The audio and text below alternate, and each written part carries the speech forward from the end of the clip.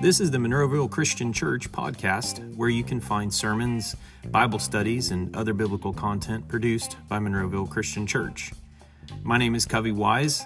I'm one of the preachers at Monroeville Christian Church, and we're committed to teaching, training, and transforming lives for Christ, and we invite you to grow with us.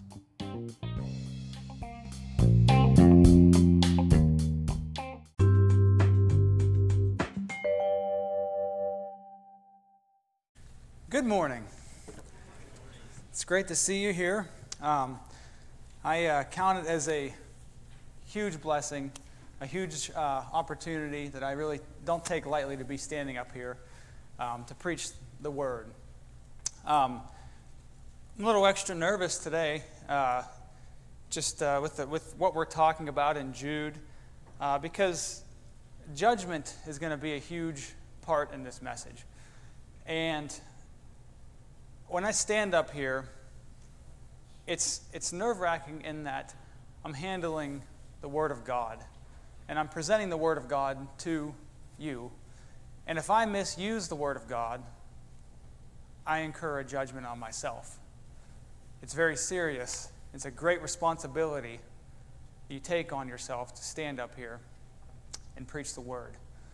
Because what God wrote in here is what we're supposed to get out of it. And He had a certain intent in things that were written in here. And if we change that, we bring judgment on ourselves, and we water down the faith that was once and for all entrusted to you and I. So a few weeks ago, 2 sermons ago for me, I preached from Jude. I preached on the first 4 verses of the book, and that kind of laid the foundation for the book. It's very short, 25 verses, 1 chapter. And Jude had intent to write a book regarding our common salvation, which I think would have been a great book to have. We have Romans. It would probably closely parallel Romans. And I would have liked to see Jude's perspective on that and see how we could compare that with Paul's, because we know a lot of Romans is a little bit difficult to understand, and that book gets taken out of context a lot. So I would have loved to see Jude and what he would have had to say about our common salvation. But something had changed. I don't know how he found out about it, but he felt the urge and the need through the urging of the Holy Spirit to write something different. He wrote to the church, no specific church, but the church as a whole, to remember to earnestly contend for the faith. Now, we have to contend for something that's been already given to us. That means we can't change it. He's telling us people have come into the church that somehow, in some way, they've been put into a role, position to teach. And they are taking the faith that was delivered to us, that was entrusted to us, and they are changing it. And they turned God's grace into a license to sin. So they took what God had given to us, and they turned it in their favor to be able to kind of do what they want with it. So Jude writes this book, and it's more of a urgent message. It's very short. He needed to get it out very quickly, because whatever it was, it needed to be addressed as soon as possible. Now, the main theme of the book as a whole is apostasy. That was whenever he's telling them to contend for the faith, and they were departing from the faith, that means they were being apostate teacher. They were leaving what God had established, and he's warning them to come back. Now, this problem of apostasy, this is not a new thing for the Lord's people throughout history. Apostasy has always been an issue, departing from what God had established. So, and that's what we're going to see today, because Jude's going to point to history and bring back memories that these people knew probably from their childhood, things that they once knew, but they have forgotten. They've forgotten some of the implications that are supposed to come out of those accounts in the Old Testament. And this is just going to show us that history is a great teacher if we would just learn from it. And I think we're dealing with those kind of things today, aren't we? We learn history. We look at how things happened in history. Whenever this happened, here was the result every single time. But we keep on repeating it, expecting a different result. So we call insanity, right? So let's learn from history, like Jude tells them to do. And let's go back in our memories and see what happened whenever people in the Old Testament were apostates. They apostatized from the faith. They left what God had established from them. So in Jude verse 5, I'm going to read down through verse 7, and then we'll go back through and sort of tease these things out a bit. He says, "But I want to remind you, though you once knew this, that the Lord, having saved the people out of the land of Egypt, afterward destroyed those who did not believe, and the angels who did not keep their proper domain, but left their own abode. He has reserved in everlasting chains under darkness for the judgment of the great day. As Sodom and Gomorrah, the cities surrounding them, in a similar manner to these, having given themselves over to sexual immorality and have gone after strange flesh, are set forth as an example, suffering the vengeance of eternal fire." So let's take the first part of verse 5. He says, "I want to remind you, though you once knew this." When we're called to remember something, that means that something is something that we don't have to think very deeply about to kind of remember, right? These are foundational teachings. These are things that you know, and they didn't forget certain things, but they forgot the implications of them. It's like Jesus he told us to remember him each Lord's Day when we take of the bread and the cup. He didn't tell us to do that to remember him with the concern that we were actually going to forget the fact that he died, was buried, and rose again.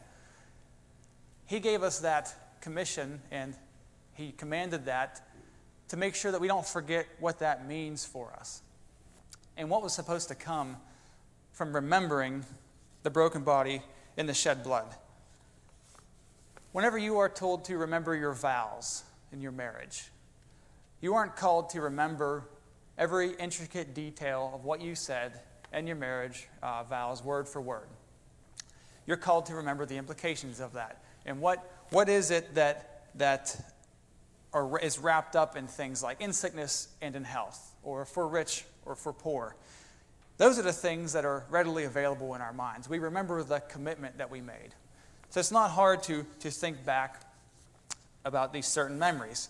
And here was one that some of you may like, because this will probably relate to many of you. Think back whenever you were a kid and you had these divinely appointed boundaries set by Dad that you were not to cross. But you felt like being a little mischievous with your friend, and you're going to cross that boundary because Dad's nowhere to be seen.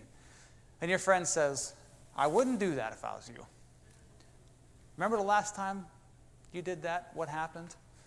And your mind's eye goes back directly to this moment where you pushed that boundary, and then the master of switchery came out of thin air and dealt out his displeasure for your rebellion. And that memory is burned into your mind.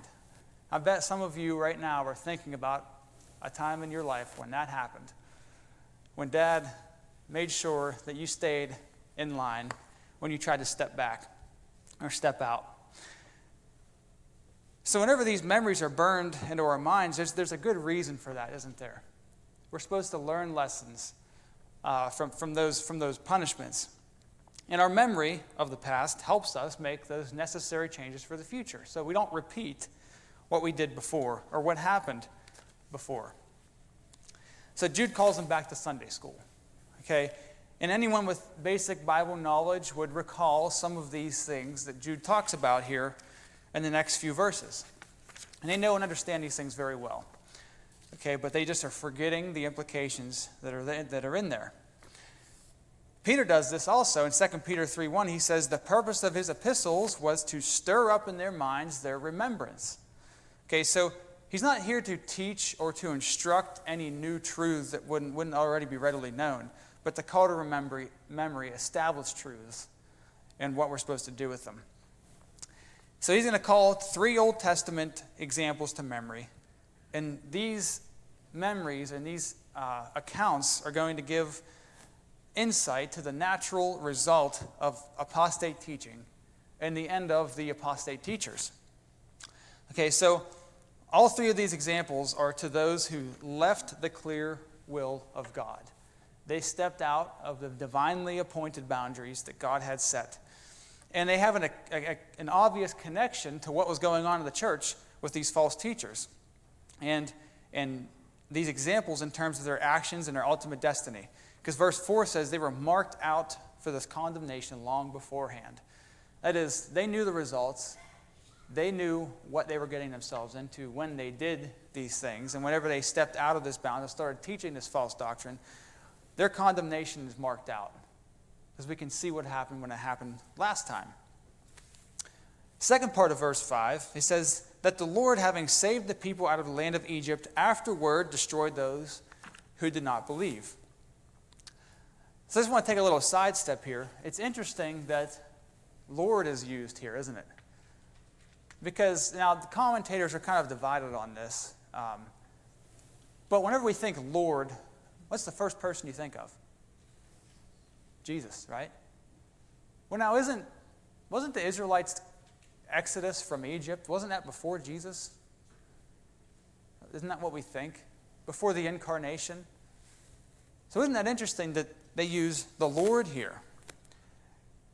When we think that Jesus is limited to the incarnation, that limits Jesus himself. Because Jesus is God. He is timeless. Jesus is the way, the truth, and the life. John 14:6.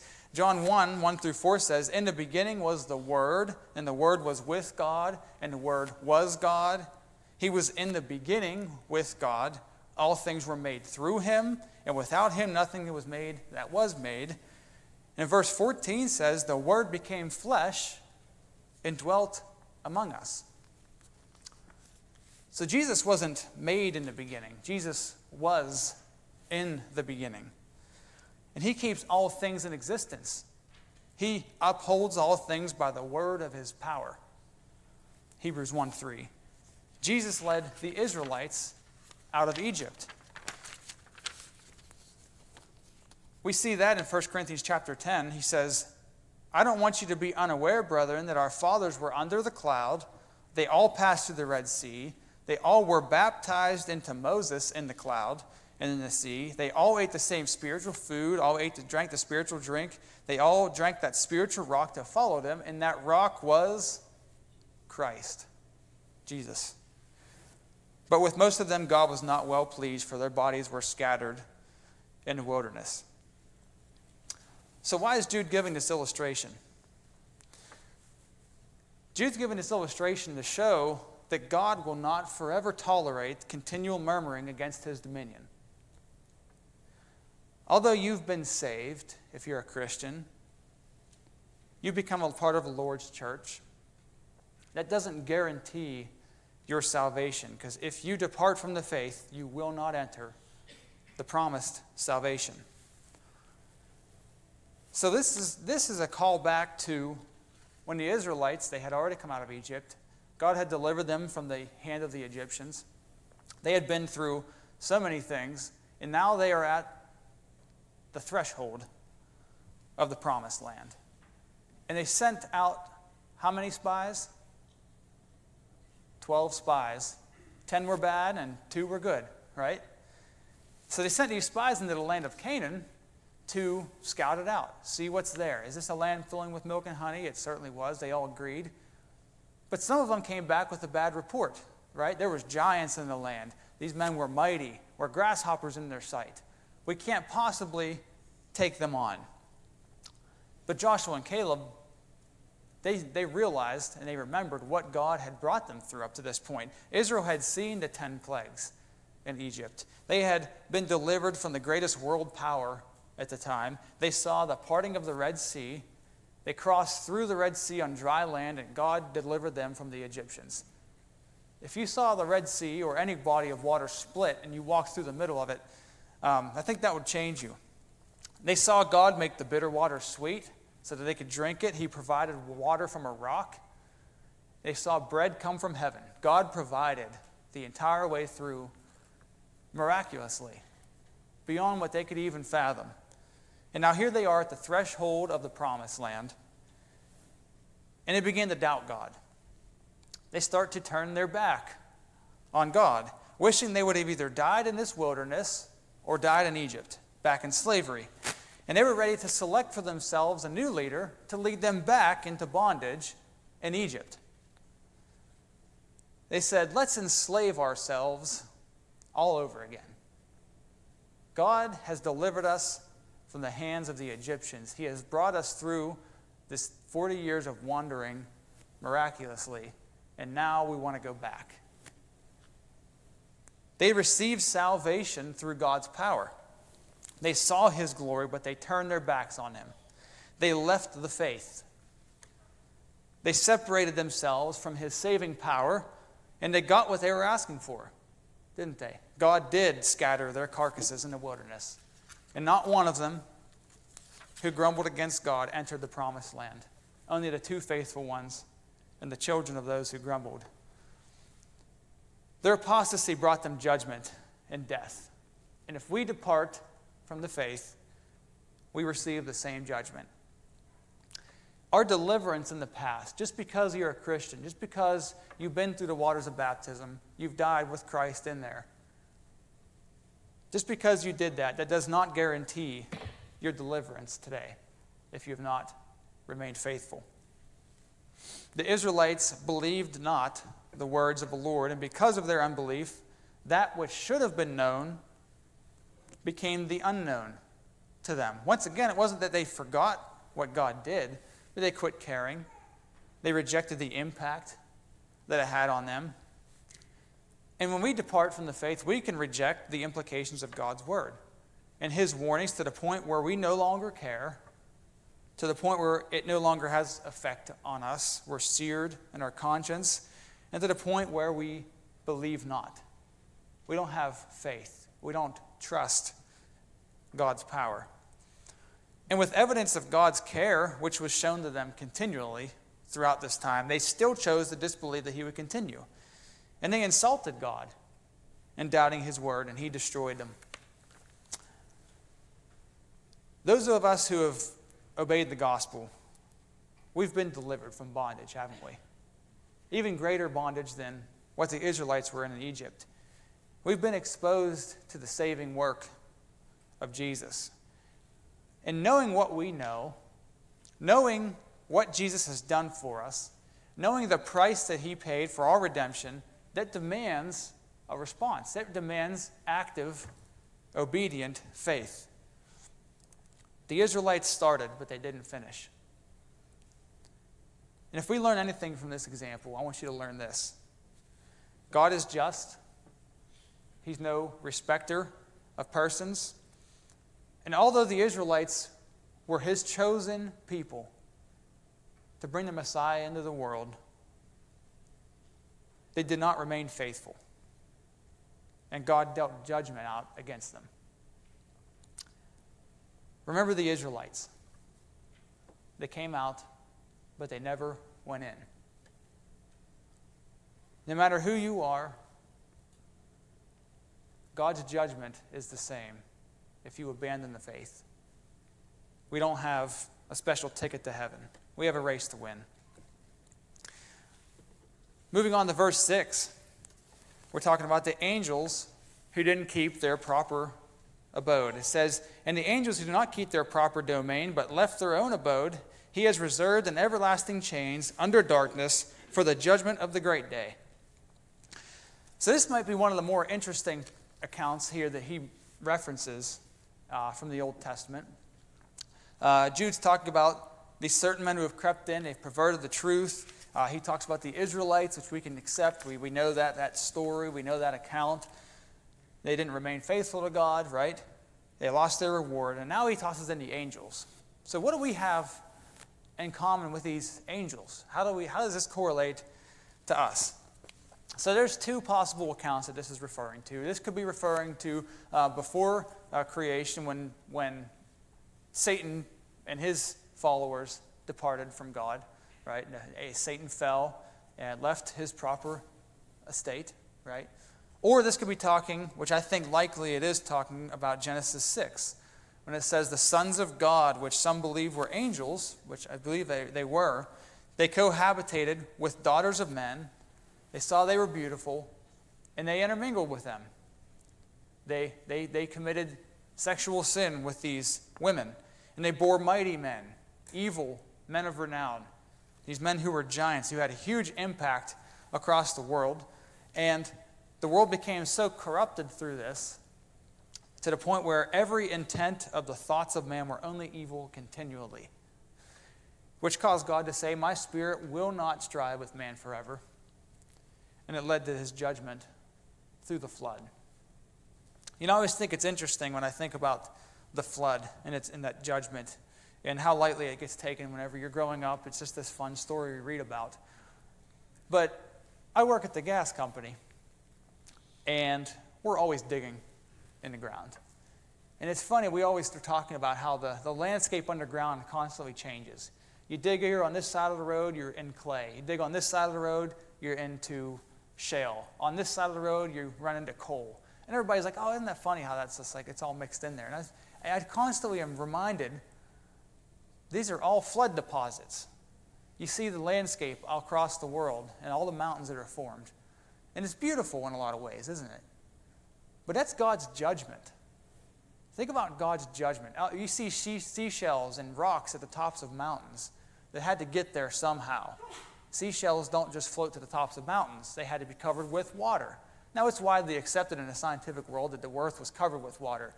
But this was a flood of judgment that God put on the earth.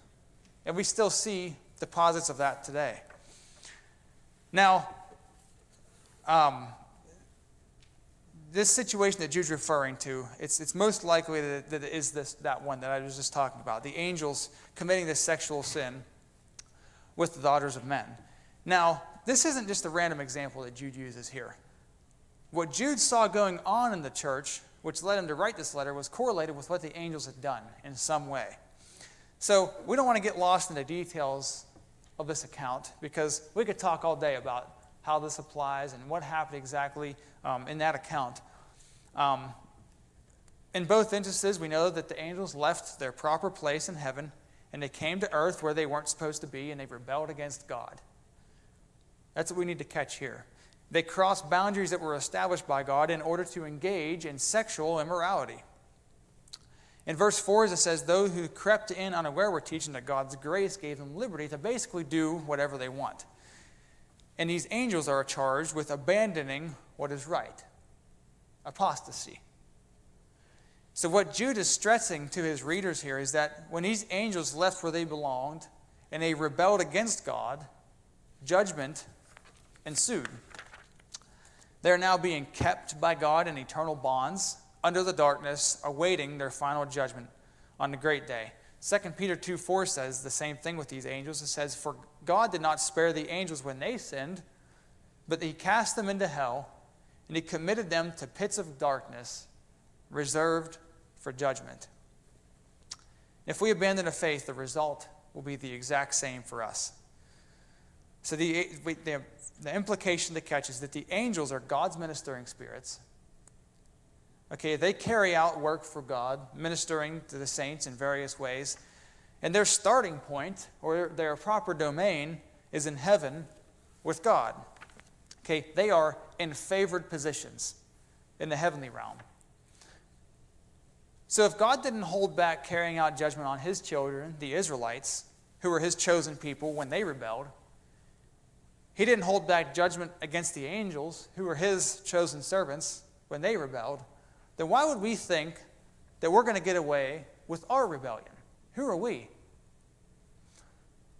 That's the point Jude's making here. Look at the past. See how it worked out for them. When they did the same things you're doing, it'll be no different for you. So he's warning them. This is a call to remember what they once knew. And these examples aren't in Scripture just for our enjoyment and reading. These are in Scripture for our own good so that we don't learn the hard way. It's been said experience is a great teacher, but it's not the best teacher. Because tuition sometimes is too high. The best teacher is learning what happened to someone else in a particular situation and learning from it. Because they pay the price, but you get the lesson. So let's open our eyes to what happened to others, and let's not repeat their error, because we don't have to. We don't have to find out the hard way. God has laid everything clear and bare right before us in His Word that we can take and learn. Let's just take His word for it.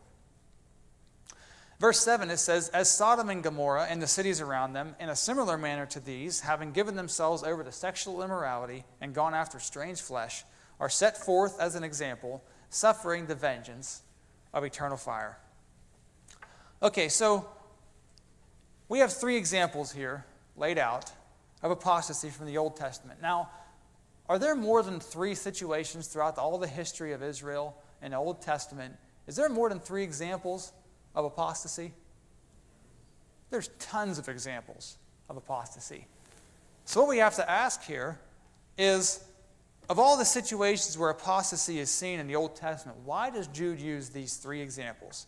They almost, if you just take them at face value, they kind of seem random in a way. As we stated already, false teaching was secretly introduced here, and the faith once for all entrusted to them was being infiltrated and altered from what it was supposed to be. We might call that liberalism today. This example of apostasy is chosen here to point out the sensual nature of the false teaching and a certain destruction to follow. So when you change God's grace into a license to sin, and you're led to believe that you could live however you wanted because God's grace gets you off the hook, that would lead you to wherever your passions, wherever your desires lead you to go. Some commentators believe this is some early forms of Gnostic teaching, which would follow. It says that Gnostic teaching basically says that it doesn't matter what you do with your life because the flesh is sinful anyway. So whatever you do, you're sinful anyway. You can't help it. So if you follow that ideology to its logical conclusion, the outcome is always going to be exactly what Sodom and Gomorrah dealt with. Because with no fear of judgment in teaching, the door opens to a whole new way of life. It's altered by how you feel and how you want to live. It's everybody's word against themselves. So does that sound familiar? Are we seeing a little bit of that today? If you look through history, it doesn't take you long to realize that the natural progression of man, when we push God out of our society, is a direct path towards a widely accepted sexual immorality, widely accepted homosexuality, widely accepted lawlessness, hatred towards authority, which we're going to get into in my next sermon whenever I preach from the next verses. And these are where people turn when the law becomes whatever feels good at the time. When we are led by our passions, no matter what happens, we drive ourselves into the ground to fulfill our lust and our desires. It doesn't matter what repercussions come out of it when we take God out of the picture, because all we're doing is we're reaching and grasping for straws that the next thing is going to give us fulfillment. Whenever you consider whenever the angels came into Sodom to take Lot and his family out of the city, the angels came to his house, and the men of the city surrounded his house. And they were telling Lot, bring these men out to us that we might know them carnally. Now, I'm not going to go into detail of what that means, but I think we understand. These men, they wanted to commit sexual acts with these men who came to Lot's house, even the children. And these angels pulled Lot back inside, and he struck these people blind. And these people were so debased in their minds, and they were so sick to try to fulfill these lusts and passions and desires that they worried themselves to exhaustion trying to find the door whenever they had been miraculously struck blind for what they were trying to do. And that should tell us something. The fact that this example is given by Jude to the church, who is taking God's grace and using it as a license to sin, that should really wake us up. Because when men pervert the truth, and whenever men preach and teach rotten doctrine according to their own desires, those who are led away by the teaching become rotten. You reap what you sow. The possible result of false teaching, as we see it here, should absolutely horrify every Christian, knowing what can come whenever we misuse God's word. And that's why when I started out at the beginning here, when I stand up here and teach, I'm subjecting myself to a stricter judgment. Because the importance of sound and healthy doctrine is nothing to be taken lightly. Bad teaching always results in bad living. And if we give way to man-made teaching, souls go to hell. We have to be so concerned with sound teaching that nothing else will stop us from holding to the word. Because every time men have gotten away from God's word, every new denomination that gets created, there's more souls hearing rotten teaching. There's more souls on a highway to hell. We have to stick in God's word. Judgment is imminent if we don't. So maybe you're sitting here today and you realize that you've forgotten what God's done for you. You've become like the Israelites.